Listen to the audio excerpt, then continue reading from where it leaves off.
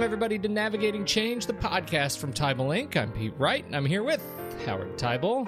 Howard. Pete. It was so great to spend a week and a half with you. I know. It's delightful. I mean, it's like, we do this once a year, and then we go back into our respective worlds. You're on another side of the country. It's like we're still together. People don't realize we're not sitting across from each other. At the same time, going to concerts, whatever we did together was just great, right? It was great, and I think I totally feel that way. And let me tell you what else I think we did very well at. May I wax a little bit? It depends. It depends what you're going to share. I don't want.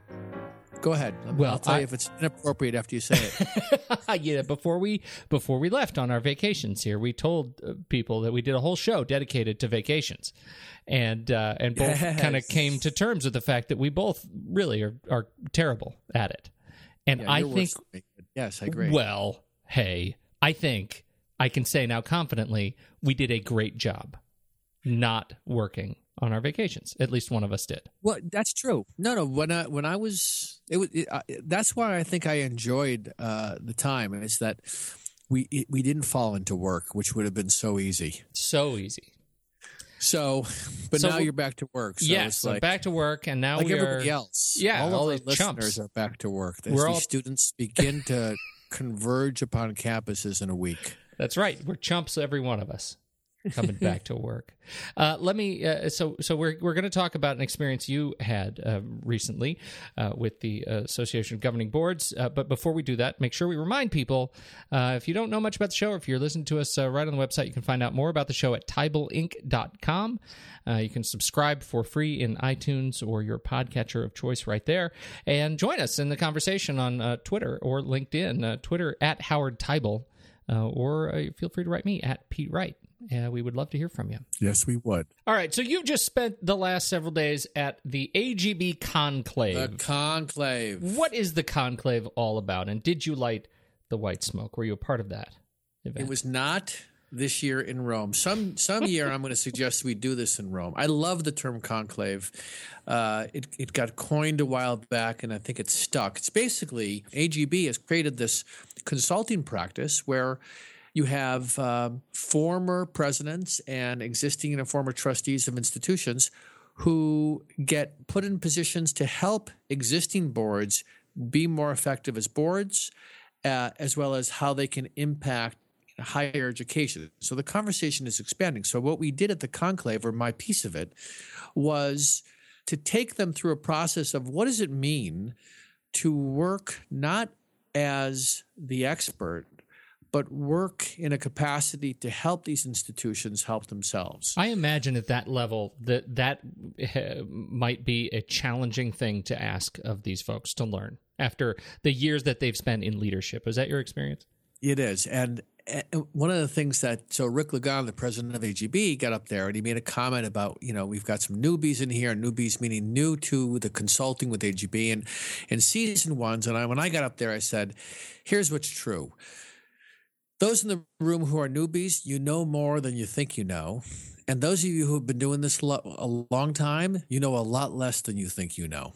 And they smiled. I think everybody got that. In some ways, the seasoned presidents who are now trying to give back in this capacity, or trustees, their biggest challenge is going to be the reality is when they step into any piece of work with an institution, there's going to be a presumption on the other side that because of your experience, you know something we don't know, and your words we will listen to your words and do what you say, and we can move in the right direction. Right, that you're somehow the institutional pharmacist, that you have the magic pill on you and you just need to give it to them. Yeah, and you know what? It's so enticing to want to look for that pill, and they have to stop themselves, because I know from years of consulting, the biggest challenge I have over time is the more I know, the more I can fall into the trap of thinking that what I know is important. The appearance of what I know puts me in a position to have others accept me into a conversation where they're listening to me different from how they're listening to somebody off the street. But the truth is that with all my knowledge and years of experience in higher education, my value is not what I tell them. My value is what I can pull out of them to be able to then take and run with the ball. Yeah, I mean, it's a funny challenge, and I can kind of imagine you walk in as a former university president, and there is some sense that maybe there is value to what I have to say. I've spent many years learning, and so why shouldn't I leverage that? Do they run into that sort of cognitive dissonance? When I think about the 30 to 40 people that were in the room, overwhelmingly, I mean, I can't think of anybody that stuck out for me that came across like their experience is really what made the difference. As a matter of fact, what I asked them at the beginning to do was, what are some of the best of the consulting experiences you've seen and some of the worst? And one of the comments when I asked them to shout them out, one of the worst is arrogance. Somebody coming in with the answer before they even understand the problem. Yes. That's it, right? Yes. I took them through our decision-making model so they understood about we have to turn on our heads 180 degrees away from here's what I want to do to why we should be doing it. To understand the problem from a underlying root cause perspective, to be able to answer the question, why is this important to get right? And third, if we were successful, what does that look like? And they all got it. Much of this is common sense, but we often need to be reminded of these little things that can make a difference. If you're a president, you are constantly being asked to solve a problem, not to reflect on it, not to step back and ask, what do you guys think about it? Although they have to do this, but to be able to say, here's what we're going to do. And now they're in a position to say, all right, I'm not going to be the fixer. My job is to really understand the problem and then help you figure out how you're going to solve that. We delved into, three big things. In one capacity, it was, what does it mean to have an effective conversation? There is this tension between being directive and involved and saying, here's what I think as the facilitator, as a consultant. And then there were many moments where I said, all right, I have an idea of what the answer is here or what I'd like to say. I'm more interested in what you have to say. Who's got a thought? And I can tell you 9 times out of 10, when I turned the question back to the group, they had a more profound and more useful set of insights than I could have ever said. Them watching that reminds them that it's okay to not have to have the answer. When 40 trustees in a board retreat they might be leading all have their eyes on them, and somebody asks a question about what are we going to do about online learning, that instead of answering them, to say, who's got a thought about that, and turn it back to the group. So we had endless opportunities to do both of those things. So the first thing was how to have a conversation or lead a conversation. The second big set of topics was how to not solve other people's problems, but help uncover what the problems are, and then have the group really reflect on that. And ultimately, this was really about broadening the conversation, how AGB can make an impact in higher education. I was reflecting at the beginning of this that I think as an association that does many different things, mostly focused on the board and trustee experience, the truth is this is about impacting higher education. So I had made the statement that if the first wave for AGB in the early days was to help individuals who became trustees to be an effective trustee, and the second wave was, here's what it means to be an effective board, and they've got principles now, and they're being much more explicit about what it means to be an effective board and an ineffective board. The third wave, I think that they're right on the edge of, and they're beginning to tackle, is what does it mean to be an effective institution? And the board plays a role in that. Give me an example of this. How do you demonstrate where this new board of the future might need to be engaged in cases where boards of the past may not? Who initiates the strategic planning process on your campus? There's no cookie cutter answer here, except to say your board needs to play some type of role in this, whether they initiate it or they're partners with the president. and with the faculty. Well, that gets to a central question here, Howard, that I keep sort of mulling over, which is, what is your sense, and particularly in the institutions you've worked with, in your body of experience over the last 30 some odd years, would you say that boards are well utilized in terms of developing strategy, or poorly utilized in terms of developing strategy? It is so hard to make a blanket statement around that. Even if I go to 10 liberal arts institutions and then 10 community college institutions and 10 research institutions, each one of those is going to have a nuance. I think you can make some generalizations about them. I think for the most part, the boards have a basic understanding that they have a fiduciary responsibility. Where it gets tough is in how they operate and behave. So I remember Rick Lagon making the comment that the old strategy of 4 board meetings a year and the committees basically do a report out of their activities. Thank you very much. And everybody goes back to their respective, homes, is a model that is not going to work going forward. And there's a whole spectrum of institutions or range of how boards are engaged in that question of being the fiduciary responsibility or owner of that, and how the president, the chair, the current chair, and the current academic leadership work together. One of the really interesting conversations we had was, isn't one of the challenges for boards is the continuous evolving of the leadership. So when a new board chair comes on or a new president comes on, we all of a sudden have that new president's, here's what I want to do. Here's my vision for the institution. And it's almost like a reboot. So there's a dilemma in some ways in terms of the changing of the guard, and then how that impacts the strategy going forward. And I think that's partly what makes it harder for institutions to get traction on staying the course, is because every time you get a new set of leaders in, it changes the dynamic and the focus. This is part of the inherent challenge, I think, in higher education, is that kind of evolving leadership. And then the other big one is the genuine partnership between the president or chancellor and their board. And those institutions that have partnerships between the president, academic leadership, and their board, and there are some, I wouldn't necessarily say that there are many, although I can only speak from my experience from the institutions I've worked with. Of the 4,000 degree granting institutions, if somebody did an analysis and then said, this is how many are truly practicing shared governance in a phenomenal way, I couldn't tell you what that number is. I can tell you in my experience, it's not a majority. Yeah, that was going to be my sense of it. But my experience is my rigorous empirical research is far smaller sample size than yours. I started the conclave by saying, or my portion of the conclave, by saying, if you lead an event, the work of the event or the value of what you created starts after we're done.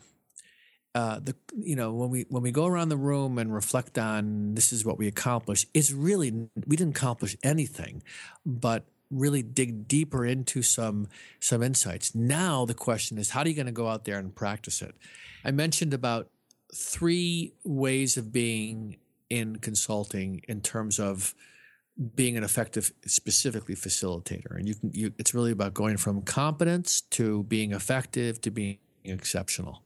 And I defined for them, competence is really about awareness, knowing what you can and should be doing. Being effective is using the right tools or knowing the tools that you can use in a situation, knowing how to break people into smaller groups, knowing how to ask the kind of questions that evoke a bigger dialogue, knowing what it means to be strategic and have those conversations, and employing those. Exceptional is about not just knowing tools and techniques, but knowing when to use the right techniques in the right situations. That to me is a definition of being exceptional. You can take those 3 levels, competence, effectiveness, and exceptional. You can apply it to a lot of things. As much as I think that I'm exceptional in some ways, I learned a ton. We had a very productive and difficult conversation around race, around sexism, really around, if I step back, what does it mean to be not heard or marginalized because of the perception that others might have of you? And that could be on a number of realms. But we dug into this in the context of race and what it is to be a woman. And it was one of these conversations that I was deeply appreciative to be part of. And I can also tell how much we are in our infancies of be able to be together with different sexes in the same room, different ethnic backgrounds, different races, and have a conversation together where people walk away and say, you know what, I learned from this more about myself and others as a result. I think in the privacy of our own homes, we have probably give ourselves more permission to speak how we feel. Doing it in a public way that demonstrates that we have a lot to learn. What does it mean to bring a level of sensitivity and respect? We clearly did not. This was a perfect example of trying to understand the problem before we can solve it. So that, for me, was a huge learning opportunity to allow myself to try and guide the conversation. And it wasn't easy. And I think I did some things well, and I think I did some other things not so well.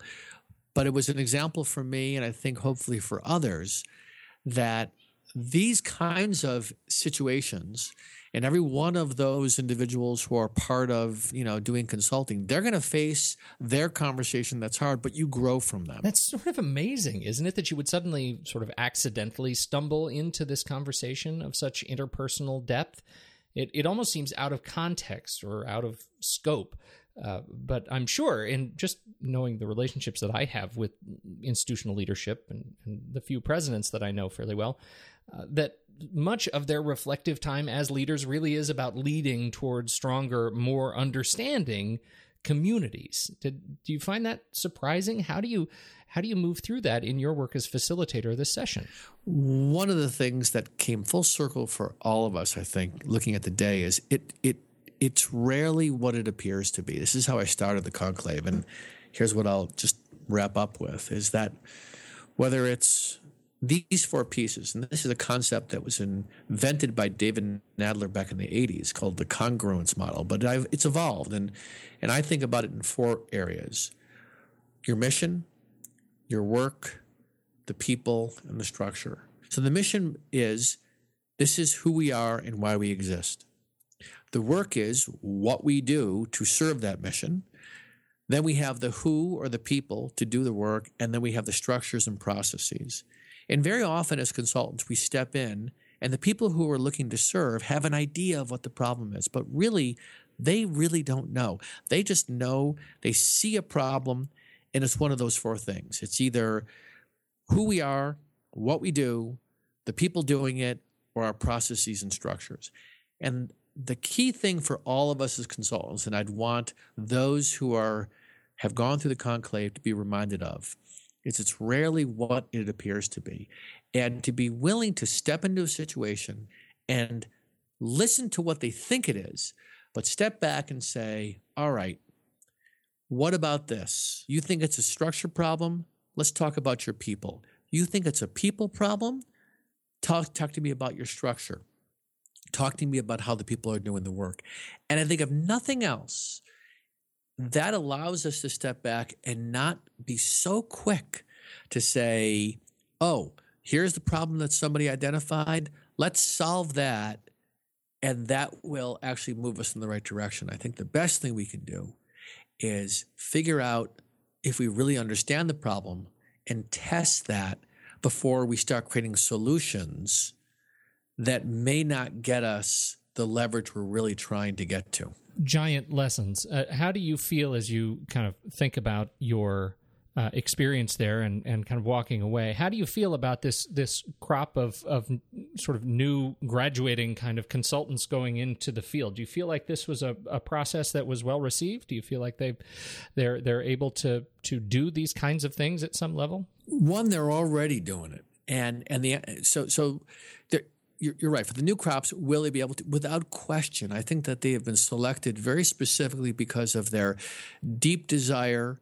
And it was very clear from the dialogue that the competence and the skills and the background. But for all of us in this work, we have to be willing to step back and say, all right, how do I want to grow? I did this a year ago, and I can feel the elevation of the conversation, the level of diversity that resides in that room, and it's only growing. And I also think what's so exciting is that I think AGB understands that the work is not about the board. The board is one of the core constituents that they had developed a deep competence in serving, but they now need to say, how do we broaden this to really have the impact we want to have? And I feel like they're taking that on. So I'm really excited to be partnering with AGB in this work. Well, that's what it sounds like. That reflection on AGB's evolving role in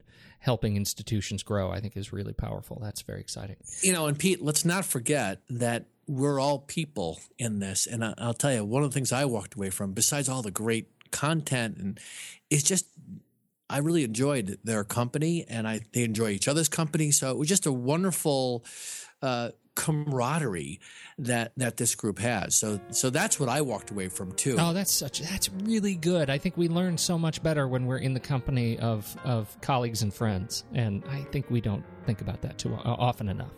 Yeah, except for you and I. When we're together, it's always like that. Yes, always. Wait, right? Harder or easier? Now I'm second guessing everything about our relationship. Yeah. All right. Thank you, everybody, for joining and listening to the show, for downloading on iTunes, for the kind 5-star reviews. We sure appreciate that. Definitely helps others to find the show, and keeps us coming back. Is what it is. Currency is what it is those reviews. So thank you so much for those of you who've been doing it. Thank you, Howard, for your time and wisdom again. On behalf of Howard Teibel, I'm Pete Wright, and we'll catch you next week on Navigating Change, a podcast from Teibel Inc.